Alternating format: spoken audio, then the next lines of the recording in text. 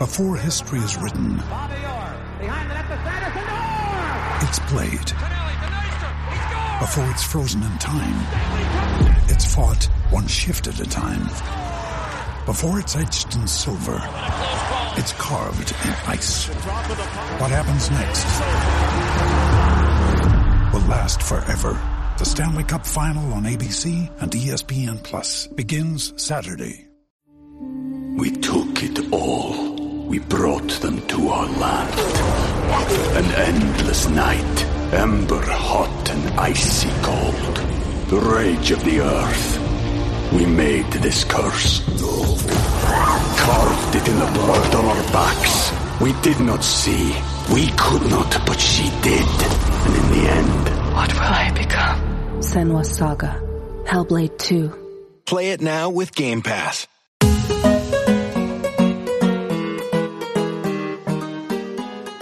Hello, everyone, and welcome back to another episode of the College Hoops Daily Podcast. My name is Zach Kroll. I'm your host, and this is the show where we talk all things college basketball throughout the course of the season. And we are sitting here on Tuesday, November 7th, with actual games and actual results to react to. It doesn't feel that long ago that UConn beat San Diego State in Houston in the national championship to secure their fifth banner, but the offseason is done.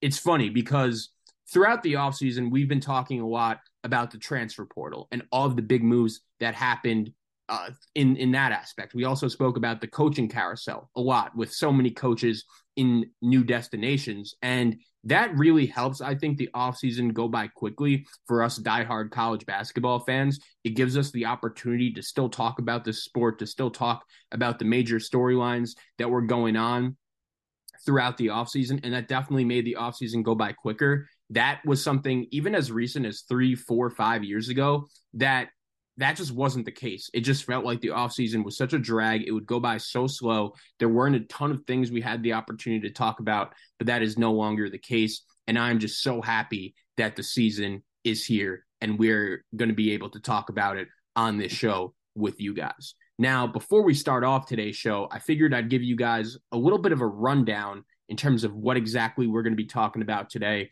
It's funny because a hot topic of conversation throughout this sport last night was, man, it's the opening night of the college basketball season. There should be a lot of buzz. There should be a lot of excitement. We've literally been waiting all offseason to have this sport back, but there isn't really a marquee game that even the casual fans could circle and say, you know what, I'm making sure I'm going to be in front of my TV to watch this game. There wasn't really a game like that. USC, the number 21 ranked team in the country, they were in action against Kansas State. That's a good team that made the Elite Eight last season in Jerome Tang's first go-around in Manhattan. So that was a solid game, and I have some thoughts. I have some takeaways from that one as well, and we'll get into it a little bit later in the show. But, man, there just was not that one big marquee game for everyone to watch, and I definitely feel like if we had that, there would be a lot more buzz and a lot more attention around this sport on opening night. Right now, in the time of year we're in, early November, it's one of the best times on the sporting calendar, right? We have the Monday Night Football game between the Chargers and Jets that was on last night. You know, a lot of people are going to be talking about that. We also have the second reminiscence of the college football playoff rankings that will be going on tonight. You know, a lot of people are going to be talking about that. The NBA and the NHL seasons are in full swing. They've been back in the NHL's case for about a month now, in the NBA about 2 weeks. So those seasons are in full swing. We also had Major League Baseball. The World Series just ended. Their free agency gets going today. We also had a bunch of new managers moving all around. So, you know, a ton of people were talking about baseball yesterday. However, on the opening night of college basketball, there wasn't a lot of buzz. There wasn't a lot of attention. And I definitely think a lot of that has to be towards the fact that, it just wasn't even that easy to have the opportunity to watch some of these top teams. And all of these top teams were in action, right? Duke was in action. Kentucky was in action. Purdue, UConn, Tennessee, North Carolina, Arkansas, a lot of these top-notch teams were in action. Of course, Michigan State, I buried the lead a little bit there. We'll get into everything that happened with them and James Madison, but I just felt like if we could even go back to the Champions Classic and having that event on to start the season, that definitely would have provided a little bit more buzz, a little bit more attention towards the sport on opening night. And that's definitely a problem that needs to be addressed, especially when it wasn't even that long ago, only a couple days ago, when we had some of these top name programs going at it in meaningless exhibition games between Kansas and Illinois, between Arkansas and Purdue, between Tennessee and Michigan State. And it's a little bit of a bummer as a big fan of the sport to get so excited for those games that don't even count. We have all these takeaways. We're talking about it. And then when the season actually starts, when the game actually matters, there just aren't a ton of games for the casual fan to just sit down and watch. And I think that's a major problem that needs to be addressed. Again, no offense towards USC and Kansas State. I think both those teams are really good, and both of them are going to have the opportunity to make big-time runs in the NCAA tournament. But at the same time, you just need a little bit more oomph. You need a little bit more than that to really get the sport buzzing. And I just felt like a lot of casual sport fans might not even realize that college basketball could have started last night. And without further ado, let's start the show in that aspect. What exactly needs to happen in order to improve college basketball's opening night slate? And we had number 4 Michigan State go down in shocking fashion to James Madison. That was great. It was phenomenal to watch. It's very rare that you have a team like Michigan State that enters the season with so much hype, so much expectations in the top 5 going down like that on opening night. And I have a little bit more advanced numbers in terms of just how crazy, to show just how wild it was that Michigan State would go down the way they did on opening night to James Madison. But the point is, I don't think anyone was necessarily going into that game thinking, man, James Madison could pull this upset, and this is going to be the big thing we're going to be talking about coming out of the opening night of the season. I'm sure you guys remembered back when Zion Williamson was at Duke, that first game of the season they played against Kentucky in the Champions Classic. That was must-see TV. And on First Take the next day, even Stephen A. Smith was talking about, man, how good is this Duke team? Do they even have the chance to go undefeated? Who could possibly beat them?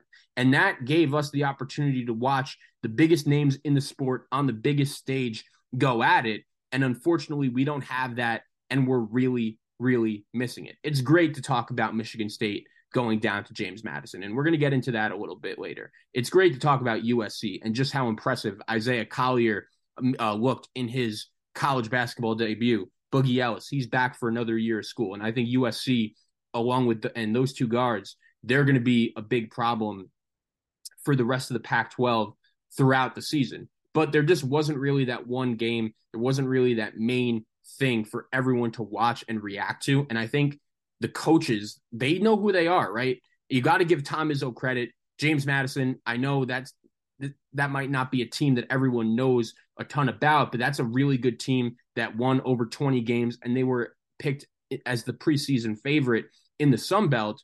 But Michigan State, Kentucky, Duke, Arizona, and I give Duke and Arizona credit because those two teams are going to be playing in a big-time non-conference game on Friday. But this is the opening night of college basketball. I want to see the biggest names. I want to see the best teams, the biggest brands going at it. And unfortunately, this sport really lacks that right now. I'm not telling you guys anything you don't know. This, again, was a very hot talking point coming out of opening night around the sport throughout the last 24 hours. But, you know, watching Oregon, Georgia yesterday afternoon, it was great. It was very exciting to have college basketball back on my television. And I'm really excited to be talking about it with you guys here today on this show. But Oregon, Georgia, that's really the best we could do for the first game of the college basketball season with, 300 people in Las Vegas, an empty gym with no atmosphere at all watching it. Even tonight, Baylor's playing Auburn, and those are two really good teams.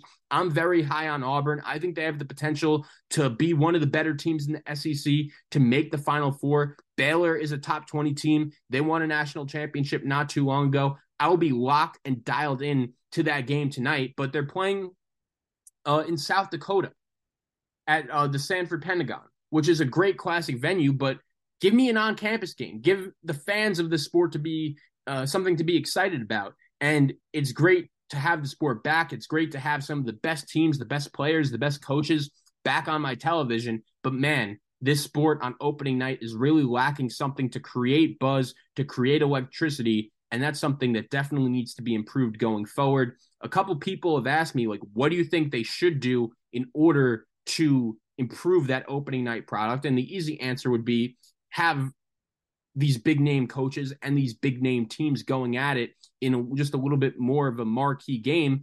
But you know what the coaches are going to say. Man, I just don't really feel that confident about my team right now. I still need to learn more until we play that big of a game. And again, it's just such a buzzkill because we literally saw it last week. Arkansas, Purdue, Tennessee, Michigan State, Kansas, Illinois, all of these teams are playing exhibition games, and it's hard for college basketball to compete with some of those other sports, especially the ones that are going on right now that are in the middle of their season and already have a ton of attention. Again, like Monday Night Football between the Jets and the Chargers last night, I'm sure that game did big rating-wise. NHL and NBA are back. The college football playoff rankings are dropping tonight. We just need a little bit more oomph. We need a little bit more buzz. We need a little bit more attention on the opening night of the college basketball season. And I hope these coaches do something about it and fix it quick. We took it all. We brought them to our land. An endless night, ember hot and icy cold. The rage of the earth. We made this curse. Carved it in the blood on our backs. We did not see. We could not, but she did. And in the end, what will I become? Senwa Saga. Hellblade 2. Play it now with Game Pass. This is the story of the one.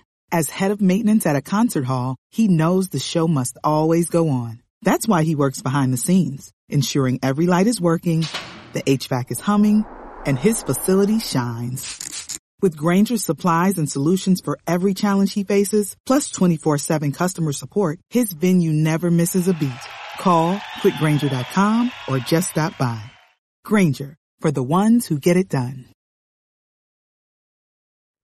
So that's what I wanted to hit on to start this show. Why doesn't the opening night of college basketball have more attention, have more buzz, and what exactly could we do to fix it? I would love the idea of a big-time event, kind of like a MTE during Feast Week, when you have 3 or 4 teams like Duke, North Carolina, Michigan State, Kansas, all the teams in Champions Classic, plus, you know, your Arizonas, your UCLAs, your Indianas, even your Michigans, just the big brand names going at it and playing each other at least 1 or 2 games on opening night to just give the casual college basketball fan something to really look forward to and build their night around and say, you know what, I'm making it a priority to be in front of my TV to watch these games. But unfortunately, we didn't have that. There were over 120 games last night in this sport.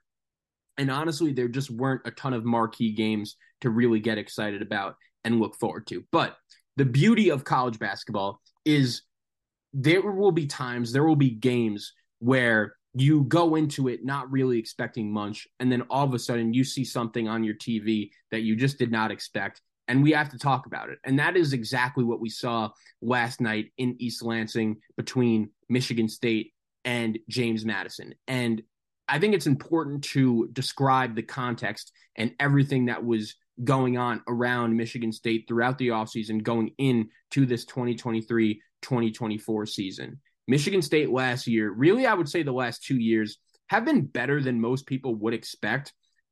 If you look at Michigan State the last 2 years, it hasn't necessarily been your vintage Michigan State Tom Izzo teams, but it's not like they've declined heavily, right? They've made the NCAA tournament each of the last 2 years. They've actually won at least one NCAA tournament game in each of those last 2 years as well. And they had a lot of that core back from each of the teams the last 2 years that have made the big dance. A lot of those guys are back going into this season. Michigan State has won 23 and 21 games over the course of each of the last 2 years. Last year, they pulled a big-time upset in the NCAA tournament over Marquette in the round of 32. They were a 7 seed. Marquette was a 2 seed. Marquette was really good. They won the Big East regular season conference and tournament title, and Michigan State was able to beat them in the round of 32. And a question I had coming out of that Michigan State game last night was, look, I was really high on the Spartans going into the season, right? Again, a lot of that had to do with the fact that they had so much continuity. They returned each of their 3 guards in the backcourt, that trio of Tyson Walker, AJ Hoggard, and Jaden Akins. They also brought back some key front court players as well in Mady Sissoko and Malik Hall. And then the one thing about Michigan State that really intrigued me about them going into this season was the freshmen, right? This is going to be Tom Izzo's best freshman class in about 4 or 5 years at least, since that Miles Bridges, Jaren Jackson group that flamed out in the NCAA tournament. Never forget that brutal round of 32 loss to Syracuse where they just could not hit a shot on the zone. But Xavier Booker, Cohen Carr, Jeremy Fears, these guys were really possibly going to elevate the Michigan State team this year. If those freshmen played really well and could reach their full potential, I thought the sky was the limit for this Michigan State team. And for the record, it still could be. It's a tough loss to James Madison, but like I mentioned earlier, James Madison, they're not some scrub team. This is a team that won 22 games last year. They were picked in the preseason as the Sun Belt favorites. So I actually would give Tom Izzo some credit for actually allowing a team like that to come to the gym on opening night and compete. And James Madison, they even pulled an upset. I believe it was, 2 years ago. They beat Virginia during non-conference play. So they have done this before. But how about this for some context? This was Michigan State's first home loss in the month of November since 1986. Before Michigan State last night, the last AP Top 5 team to lose their season opener at home against an unranked opponent was Kentucky against Western Kentucky in 2021. This was also Tom Izzo's first ever loss in the month of November. He was 73-0 prior to that loss tonight. And Michigan State, they did not play well. They shot 1 of 20 from 3. That's 5%. And from the free throw line, they were not good as well. They shot 23 of 37 from the foul line. That's just over 62%. So it doesn't matter who you're playing, right? In the year 2023, 2024, we're going to be coming up on.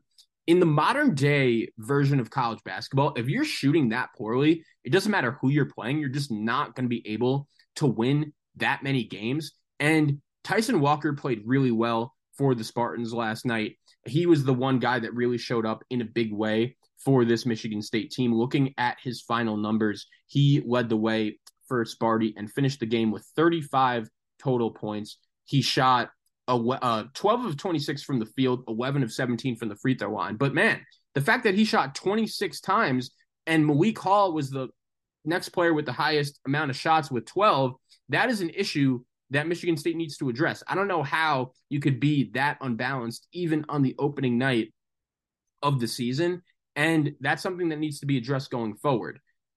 Ultimately, am I really, really concerned about Michigan State after this loss? No, I still think they could be a really good team. But the bottom line is right now, they are not a top 5 team. The question could definitely come up if this team would have lost to Marquette like we expected them to in the round of 32 last year. Where would the level of hype and expectations be right now? I think that's a valid question because, again, this Michigan State team was a 7 seed last year. They won 21 games, which is good, but it's not your vintage Izzo Michigan State team. And even though I do think Michigan State has the opportunity to eventually at some point this season be one of the better teams in the country, I think some of that is going to have to include the freshmen really breaking out and elevating this team's ceiling in a big way. But early on in the season, especially with an old school coach like Tom Izzo, you're not really going to expect that. And aside from Walker, the guards just really didn't come to play last night. AJ Hoggard, he finished with 9 points, but 2-11 from the field, 0 of 4 from 3. Hall only had 4 points. Aiken only had 4 points. He shot 2 of 10 from the field. So listen to that. Akins and Hoggard, the guys that are supposed to be alongside with Walker in that backcourt, really good to provide this team with some offensive sizzle. Akins and Hoggard combined to shoot 4 of 21 from the field. again, in today's version of college basketball, when your players are shooting the ball that badly, you're just not going to win a ton of games. And with Michigan State also, this was a team I was really high on going into the season. I picked them to win the Big Ten over Purdue, which is a little bit of an unpopular opinion. But and I know Purdue looked really good last night. They really looked like they took a lot of their offseason anger out on poor Samford. I know you guys saw the video of Zach Edey and the Samford player going up for that jump ball. That was just epic theater. But Purdue took care of their business last night. They were not messing around from the beginning, and I know James Madison is a really good team that's going to be probably right at the top of the Sun Belt by the time we get to the month of March, and we should remember them as a team to watch going forward. But it's a really disappointing effort for Michigan State, considering the amount of hype, the amount of expectations this team had going into the season, including by me. I thought I was actually at their Sweet 16 loss to Kansas State at Madison Square Garden last year, and I came away from that game thinking, man, Michigan State, one bounce here, one bounce there. Maybe they come away with the victory. And I was really excited about the fact that they were bringing just about everyone back. But maybe we overrated this team a little bit going into the season, and we're going to need to see their freshmen really, really make an impact by the time we get to the month of March to really elevate this team's ceiling. And the Big Ten, they had a solid night last night. They went 8-2 as a conference. Rutgers was the only other team that lost. That was a tough one to Princeton, another team that made the Sweet 16 last year. Not a terrible loss. They're obviously a very good school in the Ivy League, but we know what the deal is with the Big Ten, right? This is a conference that has not won a national championship since Michigan State did in the year 2000. And I honestly thought, if you were to ask me, Zach, which Big Ten team going into this season would have the best opportunity to finally break that drought, I would have said Michigan State, even over Purdue. I always have thought throughout the course of the last few years that Tom Izzo, he is just due to get that second ring. He is such a great coach, and it would just feel wrong to me if he only retired with that one championship ring, 20 years ago now. But at the same time, it is just not a great look at all for Michigan State to lose on opening night at home as a top 5 team to James Madison. Again, Tyson Walker, he played great, but it was clear by the time we got to the end of regulation and overtime, he was gassed. He even missed a key free throw late in the period to possibly tie or give Michigan State the lead. And he just needed more help. And the fact that Michigan State shot 1 of 20 from 3, 23 of 37 from the free throw line, that is not good enough. And I've had people ask me also, is this just another year for the Big Ten after this Michigan State loss where they just disappoint in the NCAA tournament? And it's only the first night of the season. I'm not going to go that far. But at the same time, it's just not a good look at all for Michigan State to be doing this as a top 5 team at home on opening night. And I think the Big Ten, when they get into these non-conference games, I just feel like the style of basketball they play is easier for other teams to take advantage of from other conferences, especially when they're struggling this much on the offensive side of the ball. That bully, not really modern day style of basketball, it just doesn't necessarily translate in wins against other conferences. And that is something that's really been plaguing this league throughout the last couple years, when they just haven't won a national championship in over 2 decades. And that's disappointing for me, because I actually thought this season, for the first time in a while, there was a lot more NBA, more athletic, explosive talent in the Big Ten, right? And I thought Michigan State and their freshmen, they were part of that. Indiana, we know how much length and athleticism and potential NBA talent they brought in throughout the offseason. Maryland has a ton of really good freshmen that I think could be playing at the next level down the line. You also have Illinois. We know about Shannon and Hawkins. I just thought athletically and just there would be a little bit more oomph. There would be a little bit more explosiveness in this Big Ten conference, and maybe that would be able to translate to wins against other conferences as well. But it was just the same old story we saw last night. And even though I'm not losing all hope in Michigan State, I did pick them to win the Big Ten. I did tag them as a potential national championship Final Four contender in the offseason. they might be able to get there, but eventually. But right now, I just don't think they're at that spot.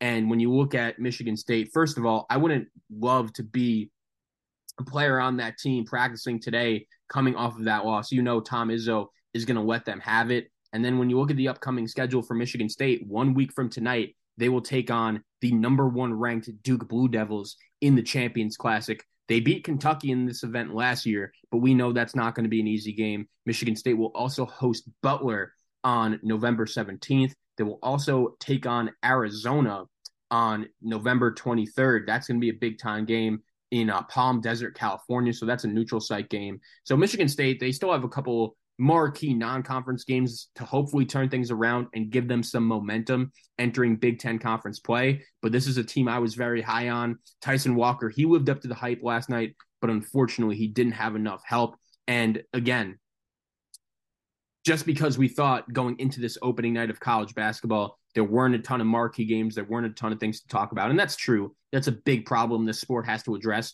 Michigan State going down to James Madison gave us the opportunity to talk about a game that I don't think anyone was expecting to talk about going into opening night of college basketball. And that's what makes the sport so great sometimes, right? The storylines just tend to write themselves. So despite last night's slate being a little bit underwhelming as a whole, there was one marquee game, if you even want to call it that. I wouldn't even say marquee, but a game to watch between two really good teams that have serious aspirations to not only make the NCAA tournament, but to go on a pretty decent run. And that was between number 21 USC and Kansas State in Las Vegas. And Kansas State, we can't talk enough about the fact Jerome Tang just did an incredible coaching job last year in his first season in Manhattan. This was a Kansas State team that just had a ton of question marks. They lost just about everyone, including star guard who's now on Miami, Nigel Pack. They lost everyone from the Bruce Weber era. The one guy, ironically, they kept was Marquise Noel, and he was just a very important part to last year's team that went on that deep NCAA tournament run. But I was very curious how Kansas State was going to do in year number 2 of the Jerome Tang era. I think he did such a good job last year that honestly, I even entered this season with the expectation was, man, as long as he just has a somewhat capable roster, Kansas State is going to be right there by the end of things, because Jerome Tang, he's a guy you want to run through a wall for. He's a guy that players want to play for. And even in just 1 year, he built an incredible, incredible culture in Manhattan. But unfortunately, Kansas State had a couple of injuries, a couple of suspensions right before the start of the season that I thought really cost them last night. The one guy that stands out in particular was Naquan Tomlin, who he transferred over. I believe he was a former D2 player, a former JUCO player that didn't even play high school basketball. And this guy made a big, big impact on last year's Kansas State team. They made it all the way to the Elite Eight, and he was the main top returning player from last year's team. And just a couple days before the start of the season, he was suspended for what Jerome Tang said was a bar fight. And he also said that Kansas State was going to be approaching Tomlin's suspension like a season-ending injury. And this was just a massive, massive loss for Kansas State last night. In addition, they also lost Quez Glover, who was a guy they got pretty late in the summer in the recruiting cycle. That's a guy that was really good playing at Samford last year. He started his career at Florida playing for Mike White. And we learned recently, is going to be out 6 to 8 weeks with a knee injury. So Kansas State, right off the bat, didn't have two guys that they expected to be big time contributors for this team, which is just a big sting right off the bat. But USC ended up getting the job done. The number 21 team, they beat Kansas State 82-69 in Las Vegas. And a couple things really stood out from this game for me.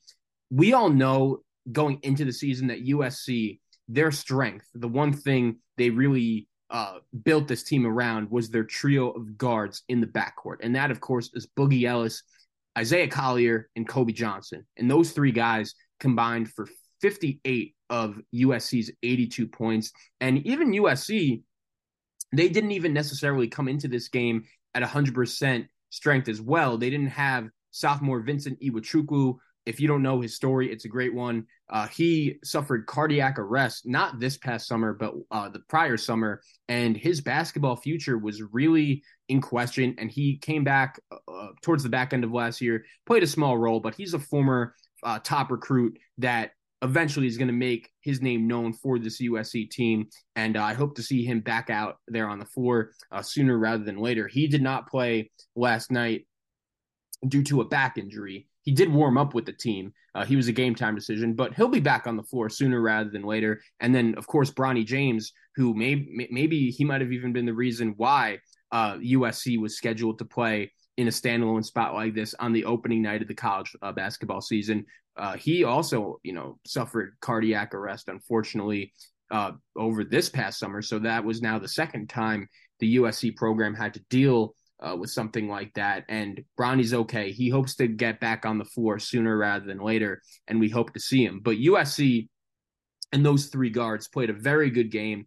And the one difference and the one thing that really stood out to me in this game, besides those three guards, was USC just looked like a team that had plenty of continuity, that has played with each other before. And I think it's also important to note that this is a team that they've just caught some bad breaks, in my opinion, in the NCAA tournament over the course of the last 2 years. They played against a Miami team that ended up making the Elite Eight, not last year, but 2 years ago. And that was a very close game down the stretch. There were a couple of calls here and there that really could have gone either way. USC, unfortunately, didn't get them, and Miami ended up beating them in a very close opening round game. And then last year, they were in a 7-10 game against Michigan State, who we just finished talking about. And that's never an ideal draw, playing Tom Izzo. Hello, it is Ryan, and we could all use an extra bright spot in our day, couldn't we? Just to make up for things like sitting in traffic, doing the dishes, counting your steps, all the mundane stuff. That is why I'm such a big fan of Chumba Casino. Chumba Casino has all your favorite social casino-style games that you can play for free anytime, anywhere with daily bonuses. That should brighten your day a little. Actually, a lot. So sign up now at ChumbaCasino.com. That's ChumbaCasino.com. No purchase necessary. VGW Group. Void where prohibited by law. See terms and conditions. 18+. Okay, round two. Name something that's not boring. A laundry? Ooh, a book club. Computer solitaire, huh? Ah, sorry. We were looking for Chumba Casino. That's right. ChumbaCasino.com has over 100 casino-style games. Join today and play for free for your chance to redeem some serious prizes. ChumbaCasino.com. No purchase necessary. Void where prohibited by law. 18+. Terms and conditions apply. See website for details. And his team in the first round of the NCAA tournament. So I think USC has caught some bad breaks over the course of the last 2 years. But listen to this. I think Andy Enfield deserves some major props, considering USC, they've won a combined 95 games in the last 4 seasons. I'll do some quick math for you guys. That is an average of about a little bit less than 24 wins per season. And in the sport of college basketball, especially at the Power 5, Power 6 level, when you're winning that many games consistently, not only is it rare, but it's something that you could really live with, especially for a program like USC, which we know, I don't want to call them a football school, but that's really the school's main priority. And the basketball team is just consistent. It gets the job done.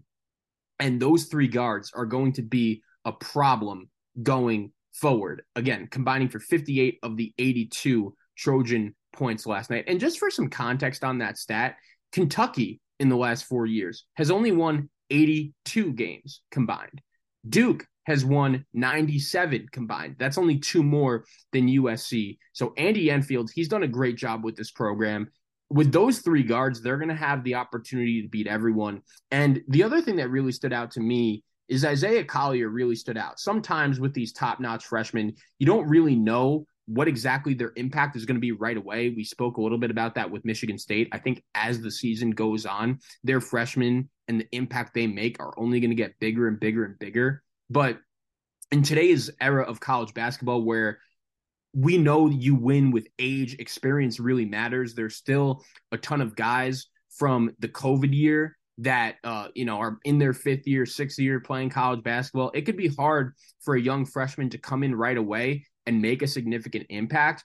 Isaiah Collier was a guy that didn't necessarily qualify for. He finished with 18 points, 3 rebounds, 6 assists, 7 of 9 from the field, 3 of 3 from the free throw line, 1 of 3 from 3. And him and Boogie Ellis just did such a good job really controlling the game, which was never really in doubt for the USC Trojans, especially in that second half. USC got up to a 10-point halftime lead.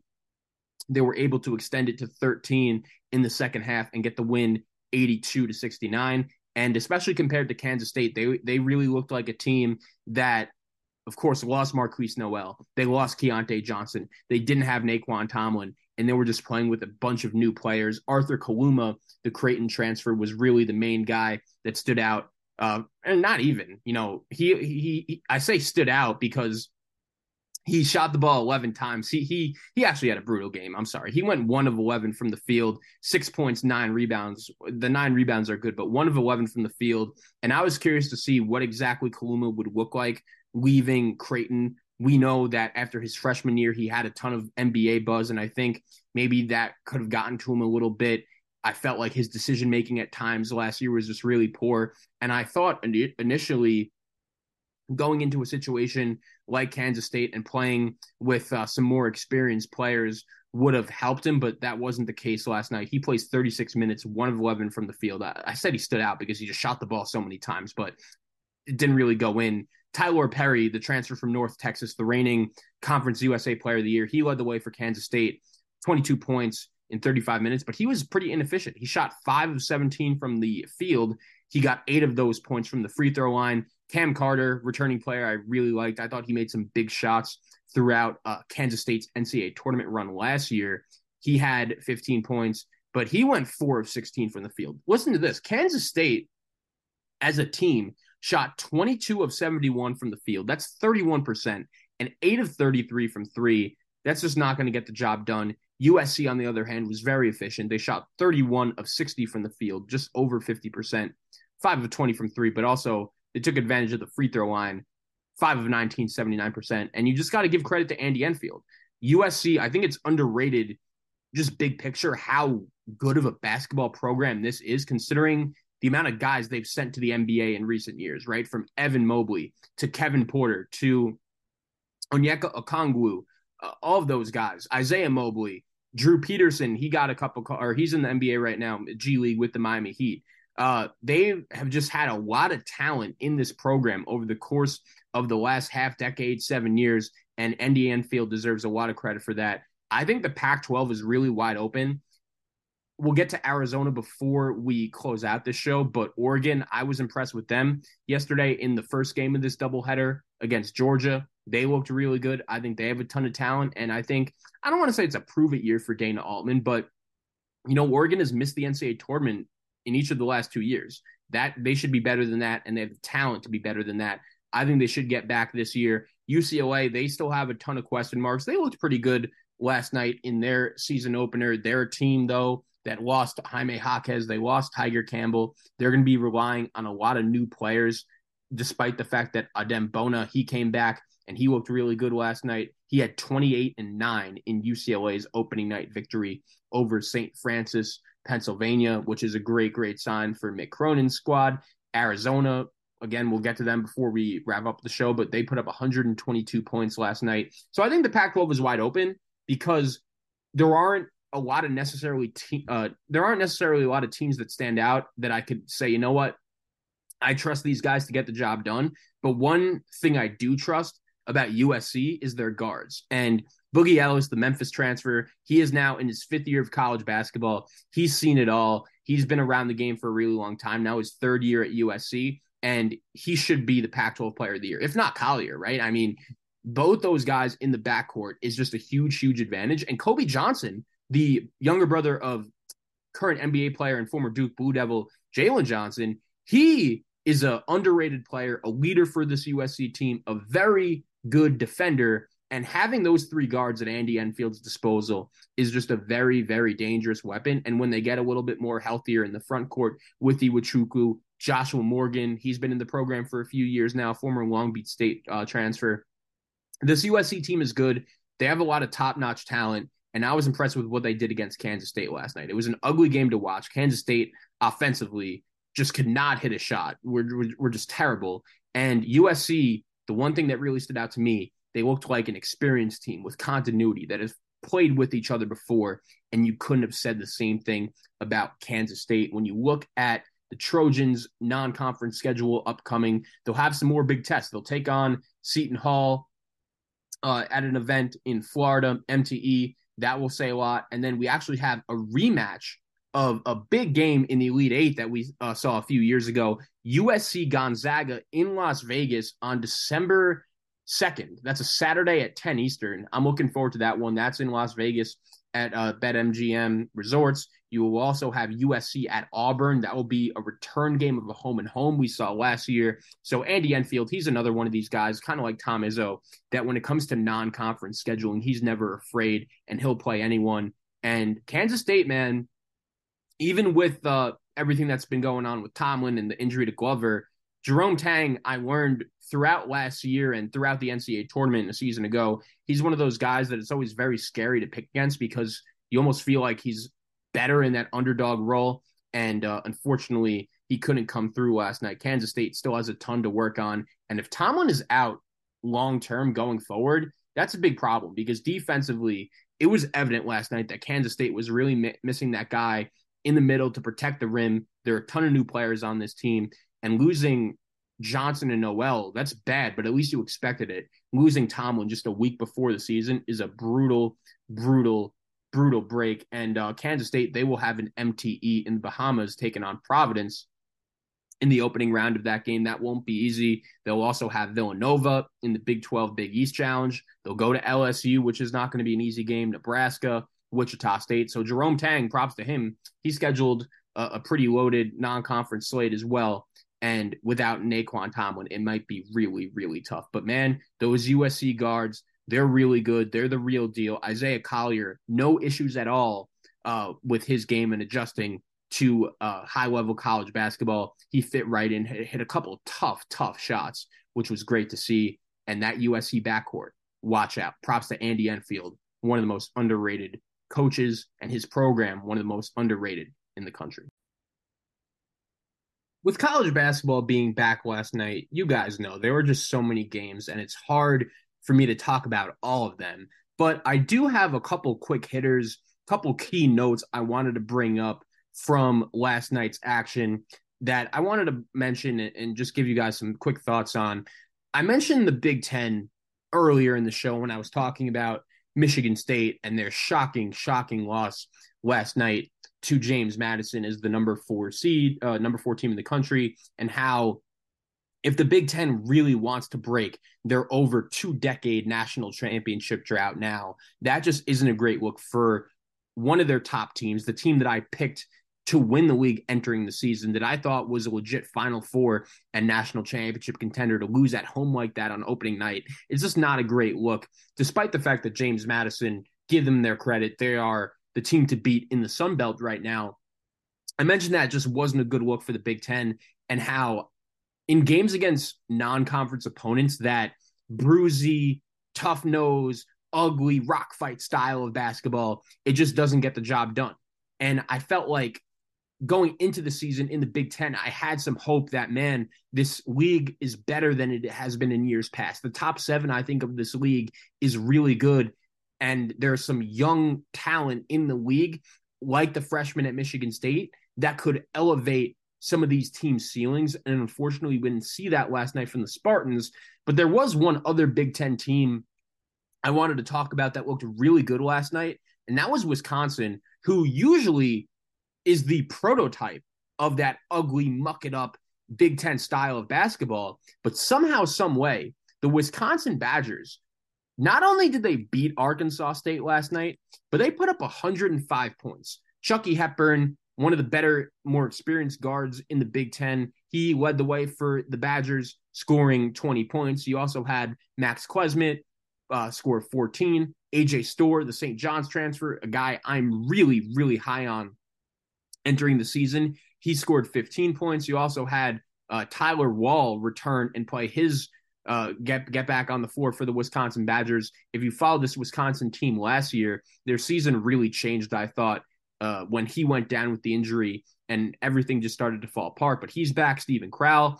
I'm really high on this Wisconsin team, and I think they should be really, really good this season. And the fact that they were able to put up 105 points, they shot 39 of 60 from the field. That's 65%. They also went 6 of 12 from three. That's 50%. Out assisted Arkansas State 17-7, out rebounded them 30-26. And this is a Wisconsin team that brings back a lot. That is a key usually, like when Wisconsin is good and they're making deep runs in the NCAA tournament, they have experience, they have continuity. So they bring back 4 just key players from last year's team that played big time minutes. It's also interesting, Connor Esigian, a guy who was very, very good, very productive as a freshman, and a guy that I thought could be one of those difference makers for Wisconsin to really expand the ceiling of this team, a very good shooter. He only played 5 minutes last night. He scored 4 points. So Wisconsin, if they're playing 9 guys and 10 guys in front of him like they did last night, I think that's a good sign for the team's depth. I know the game kind of got out of hand quickly with how well they were shooting the basketball, but Wisconsin has a lot of key guys that could play big minutes, it looks like. And the fact that they were able to do that against Arkansas State, that's really impressive. And they will play a huge game on Friday night hosting the Tennessee Volunteers, who is another team in the SEC that kind of fits that same prototype, a team that usually just likes to muck things up. It's ugly, but Tennessee, their offense looks much improved behind the Northern Colorado transfer, Dalton Knecht. They beat Tennessee Tech 80-42 last night. And anytime Tennessee is putting up 80 points with that defense, that's a really good sign. It was great to see Zakai Ziegler back on the floor for the first time since suffering that brutal torn ACL last year. He played 12 minutes. Santiago Vescovi, he is back in the lineup after missing some time over the course of the last few weeks with the personal family issue. He only scored 2 points. Tennessee was able to get the big victory, score 80 points with only 5 combined points from Vescovi and Ziegler. I think that's a great sign for this team going forward. So I'm really looking forward to that game Friday night, Tennessee at Wisconsin at the Kohl Center. And I think Wisconsin is good. I think they're a legit top 25 team. I know that they missed the NCAA tournament last year. A lot of Badger fans weren't particularly happy with Greg Gard going into the season, but I think he's a really good coach. I think he's consistent, and I think he will give Wisconsin fans something to be excited about. The St. John's transfer, AJ Storr, again, he scored 14 points. I think he could be another guy that really makes a difference. One of the teams that lost their bye games other than Michigan State last night, that would be Mike Boynton and the Oklahoma State Cowboys. And I think this is a very complex situation. If you missed it, Oklahoma State, they lost at home to Abilene Christian. That is not a loss you want to take on the first night of the college basketball season at home, especially when you're in a situation like Boynton where I don't want to say he was on the hot seat entering the season, but he is now in his 7th year as the head coach of the Oklahoma State Cowboys, and they have only won one NCAA tournament game. They've only even made the NCAA tournament once, and it's important to note there's some context that needs to be added here, right? The 2020 season was the COVID year. The NCAA tournament got canceled, and Oklahoma State was right there. They easily could have made the big dance that year. They were right on the bubble. And then 2 years ago, they got unrightfully banned from the big dance by the NCAA, which is a decision I'll never understand. So that really, really put them in a tough spot. But they were a little bit disappointing last year. I thought they could have gotten to the NCAA tournament. And there's talent on this team, right? Bryce Thompson and John Michael Wright in the backcourt. That's a pretty good experienced duo. Thompson led the way with 19 last night. Wright only scored 2. You're going to need more from him. They have a young player in Keon Williams who played 39 minutes. He had 4 points, 10 rebounds. Eric Daly, another young player who is the 6th man off the bench that I really like. But in a Big 12 that's so tough, I would like to see Mike Boynton and the Pokes get things turned around. I can't say I'm confident, though, and losing to Abilene Christian at home last night, that is just not an ideal way to start your season. Again, when I don't want to say he was on the hot seat, but the last few years have been a little bit disappointing in Oklahoma State. The Cade Cunningham season was great. I was happy they were able to get into the NCAA tournament and win a game in the big dance, but they had a golden opportunity against an Oregon State team that was a double-digit seed to get to the Sweet 16. Oklahoma State was the number 4 seed, and they couldn't get the job done. and they haven't been back to the NCAA tournament since. Losing that game at home last night is a tough start. And it's not really going to get any easier, right? They'll have a game against St. Bonaventure, who's one of the better teams in the Atlantic 10 at the Barclays Center in mid-November. They'll also host Creighton in the Big East Big 12 Challenge. That should be a pretty hyped up crowd for that one in Stillwater. But besides that, there aren't really a ton of major non-conference opportunities for this Oklahoma State team to get things turned around. And I'm rooting for Mike Boynton. But at the same time, that is just a tough loss to take on opening night of the season. The ACC went 14-0 last night. It wasn't easy. If you remember last year, this conference had some tough losses on the opening night of the season that you could even look back and say, man. I'm Victoria Cash. Thanks for calling the Lucky Land Hotline. If you feel like you do the same thing every day, press 1. If you're ready to have some serious fun for the chance to redeem some serious prizes, press 2. We heard you loud and clear. So go to LuckyLandSlots.com right now and play over 100 social casino-style games for free. Get lucky today at LuckyLandSlots.com. Available to players in the U.S., excluding Washington and Michigan. No purchase necessary. VGW Group. Void where prohibited by law. 18+. Terms and conditions apply. That really could have cost them and the amount of teams that they were going to end up getting into the NCAA tournament. North Carolina, they were able to survive and get the win over Radford. It wasn't an easy game. I had a close eye on this one, just saying to myself, man, North Carolina, they're really losing in the first half to Radford, saying to myself, wow, North Carolina at the half going up against Radford, they're only up by 5 points, and they played well in the second half. Armando Bacot, he led the way for the Tar Heels with 25 points, 13 rebounds, just a vintage Bacot performance. Cormac Ryan, Harrison Ingram, and RJ Davis all were in double digits as well. But I mentioned Purdue, right? And the fact that they just came out last night and from the start of that game just destroyed Samford, their opponent. The game was never really close. And I would have liked to see North Carolina do the same thing in this spot, play with the chip on their shoulder to say, you know what, with how poorly last season ended, we're not messing around. We're coming to play. And unfortunately, that was not the case. But they got a 16-point win. It's hard to criticize them that much.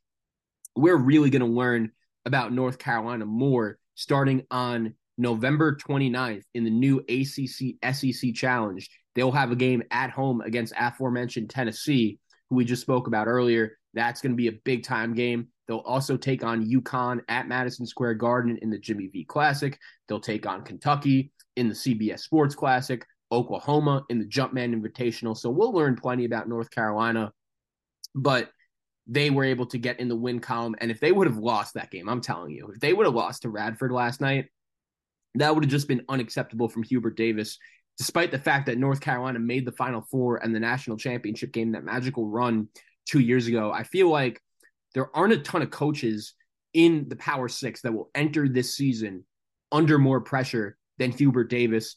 He really had to get things turned around after the way last season ended, and they got off to a good start against Radford last night. We also have to talk about Louisville, who somehow, some way, after losing for the second consecutive year an exhibition game to a D2 school, they got the job done last night against UMBC. Somehow, some way, they win 94-93. I actually watched the end of this game. What a wild sequence in the end. Trey White, the USC transfer, he missed a layup to start, gets the rebound, just shovels it to his big man, JJ Traynor, for the game-winning dunk with a few seconds left, and Louisville survives. They win it 94-93 over UMBC. I guess you could make the argument that that's the biggest win of the Kenny Payne era, right? Because literally last year, Louisville in this same spot lost their first 3 games of the season, all to mid-major conference opponents, all that they just had no business losing to. But at this point, like, whenever Louisville beats anyone, you have to I don't even want to say give them credit, but feel excited about it, because you know that they easily could have lost. And the thing about this Louisville team, Aaron Torres, our guy, and I spoke about it in the ACC preview on the show, is that this year, Louisville actually has talent. Last year, it was easy to point the finger at Kenny Payne because he was someone who came to this Louisville program with the perception of, okay, he could recruit and he could get us talent. He actually somehow did that this year. Like, the overall level of talent on this Louisville team is significantly better than it was last year. But still, when you watch them, they're just not a very well-coached team. They make mental mistakes, but they play hard. And that's not something you could say about every team in college basketball. So Louisville gets the job done. They'll have a couple more bye games against Chattanooga and Coppin State at the Yum Center before they will take on Texas at Madison Square Garden, and UConn and Indiana are also going to be at that event as well. So we will see Louisville going up against better, higher competition going forward. I'll also mention Kentucky. They actually, I don't want to say they had a difficult game, but New Mexico State, we know that prior to last season, that was a very successful program that makes the NCAA tournament more times than not. They brought in a first-year head coach in Jason Wooten, who is really good. There's talent on that team, but Kentucky got the job done. And the thing that stands out to me watching that game for Kentucky, there were a couple things. First off, they had 5 players scoring double digits. Robert Dillingham, he led the way with 17. Reed Shepard, another freshman, had 12. DJ Wagner had 13. Justin Edwards had 12 as well. Antonio Reeves had 11. So a very balanced scoring effort for Kentucky. Trey Mitchell, he played 35 minutes, mainly at the 5, with all of the injuries that Kentucky is dealing with to their bigs. Aaron Bradshaw, Big Z, Ivisic, and also Onyensa. Ugana Onyenso, they all missed this game with injuries, and Big Z, he is not eligible yet. So Kentucky is still missing a little bit of size, but you got to give credit to the one freshman in this class that wasn't really that hyped or that spoken about, the 6'9" forward Jordan Burks. He played well in this game for Kentucky. He had 7 points in 12 minutes, 3 of 3 from the field. That's big to have a guy like that stepping up off the bench without Bradshaw, without Onyenso, without Big Z. So that's a good sign for John Calipari's team. It's interesting because Kentucky, their team and the way it's built is just so different than the rest of the sport, with having so many young players and having as much, John Calipari doesn't really have a choice. Like, when you have and build your team around these freshmen, you're going to have to play them. We know they're going to take their lumps throughout the non-conference portion of the season, but with John Calipari as your coach, you know that he's won using this formula before. And the overall talent level on this Kentucky team is something that really stood out to me watching this game. They have a lot of different options. I know all of the talk in the offseason was, this is the worst freshman class college basketball has seen in recent memory. It's going to be impossible for Calipari and Kentucky to win in a big-time way with these freshmen. I just wouldn't count them out just yet. I had Kentucky ranked in my top 20 for a reason. I think they're one of the 3 or 4 best teams in the SEC.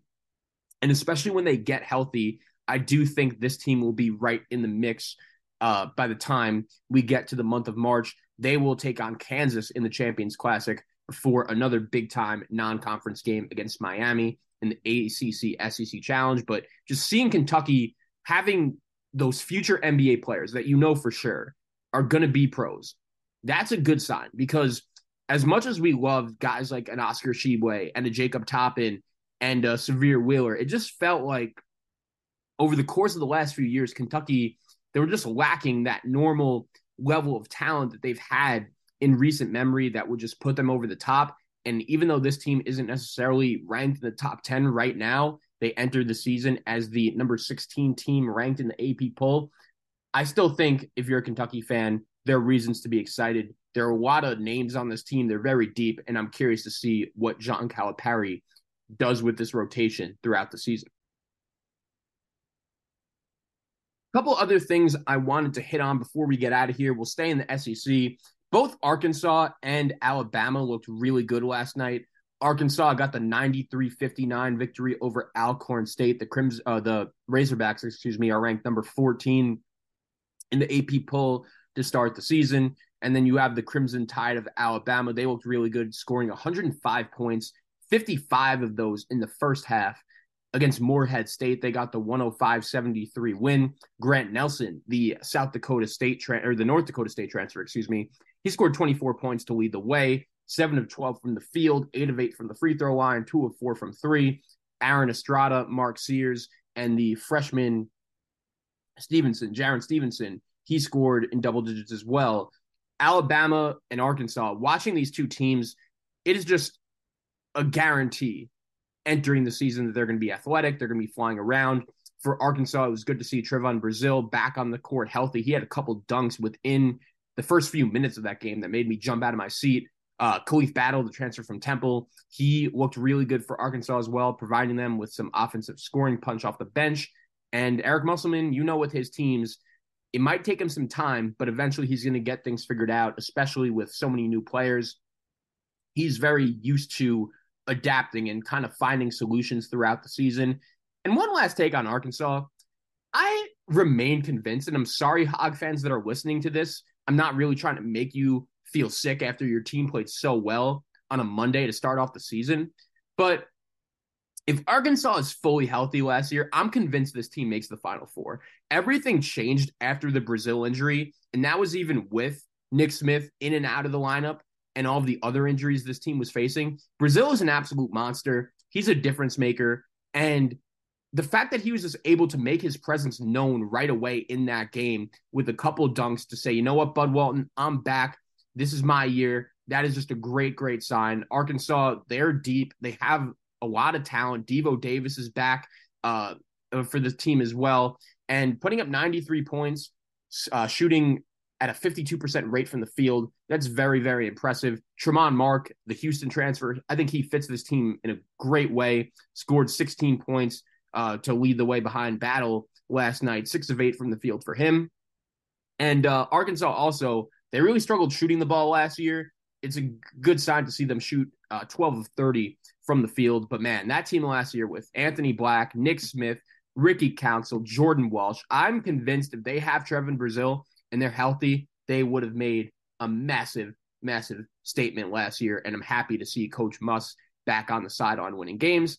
And then we'll go to the team that actually knocked out Arkansas of the NCAA tournament last year to end this show. UConn, the defending national champions. They were back in action last night, raising their 5th banner. They looked pretty good. They got the 95-52 win over Northern Arizona. Alex Caravan, he led the way, one of the returning scorers for UConn from last year's team. He had 22.7 rebounds. And I'll give you guys a name to watch for this Husky team going forward. That's Samson Johnson. He's a former top 100 recruit. This is his 3rd year of college basketball. Played sparingly as a freshman, made some impact plays here and there. I liked what I saw. I was intrigued. And it's funny, going into the season last year for UConn, you were hearing a lot of things like, man, Samson Johnson, he's going to be an impact player. He's going to have a big-time role for this Husky team. And then he suffered an injury, and we never really heard about him since. But despite a lot of people forgetting about him throughout last year in the national championship run, he looked like he made an impact last night, scoring 11 points, 5 rebounds, very efficient, 5 of 6 from the field. Crazy athletic player. It's good to see him back healthy on the floor. And as much as I love Dan Hurley and this UConn team, I'm not going to lie to you guys. And I kind of had the same concern for Alabama, who we were just talking about. Like, both those teams lost a ton of guys, right? Sonogo, Andre Jackson, Jordan Hawkins. Those are 3 NBA players right there. Alabama, we know they lost Brandon Miller and Noah Clowney and Quinterly and Jaden Bradley, all those guys, Bediako. And if you have like a guy, I don't want to say come out of nowhere, but a guy that you didn't necessarily expect to make that big of an impact in the beginning to come back and give you guys some oomph, some scoring punch, that is always a really good sign. I think Samson Johnson could be the 6th man for this UConn team that could really help fill the void of losing those guys, because we know with UConn starting 5, Caravan, Newton, Klingon, those guys coming back, and Castle and Spencer, 2 new guys in the program. It's a good mix. Hassan Diarra, another returning player, he played 22 minutes off the bench for UConn last night. He scored 6 points. But Samson Johnson, 11 points and 5 rebounds in 19 minutes. That really stood out. That is a great, great sign for the Huskies and the defending national champions going forward. Well, guys, that's going to do it for today's episode of College Hoops Daily. I'm your host, Zach Kroll. Appreciate you guys listening. Had a great time talking college hoops with you, and we will be back soon doing it again. Hope you guys enjoyed opening night.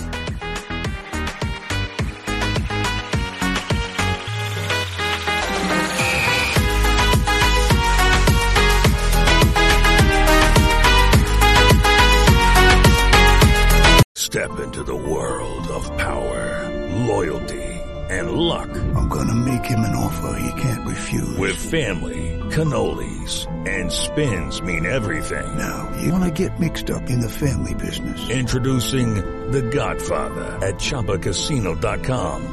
Test your luck in the shadowy world of The Godfather slot. Someday, I will call upon you to do a service for me. Play The Godfather, now at ChumbaCasino.com. Welcome to the family. No purchase necessary. VGW Group. Void where prohibited by law. 18+. Terms and conditions apply.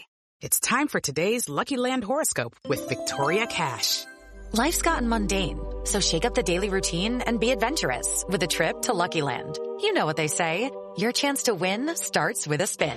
So go to LuckyLandSlots.com to play over 100 social casino-style games for free for your chance to redeem some serious prizes. Get lucky today at LuckyLandSlots.com. Available to players in the U.S., excluding Washington and Michigan. No purchase necessary. VGW Group. Void where prohibited by law. 18+. Terms and conditions apply.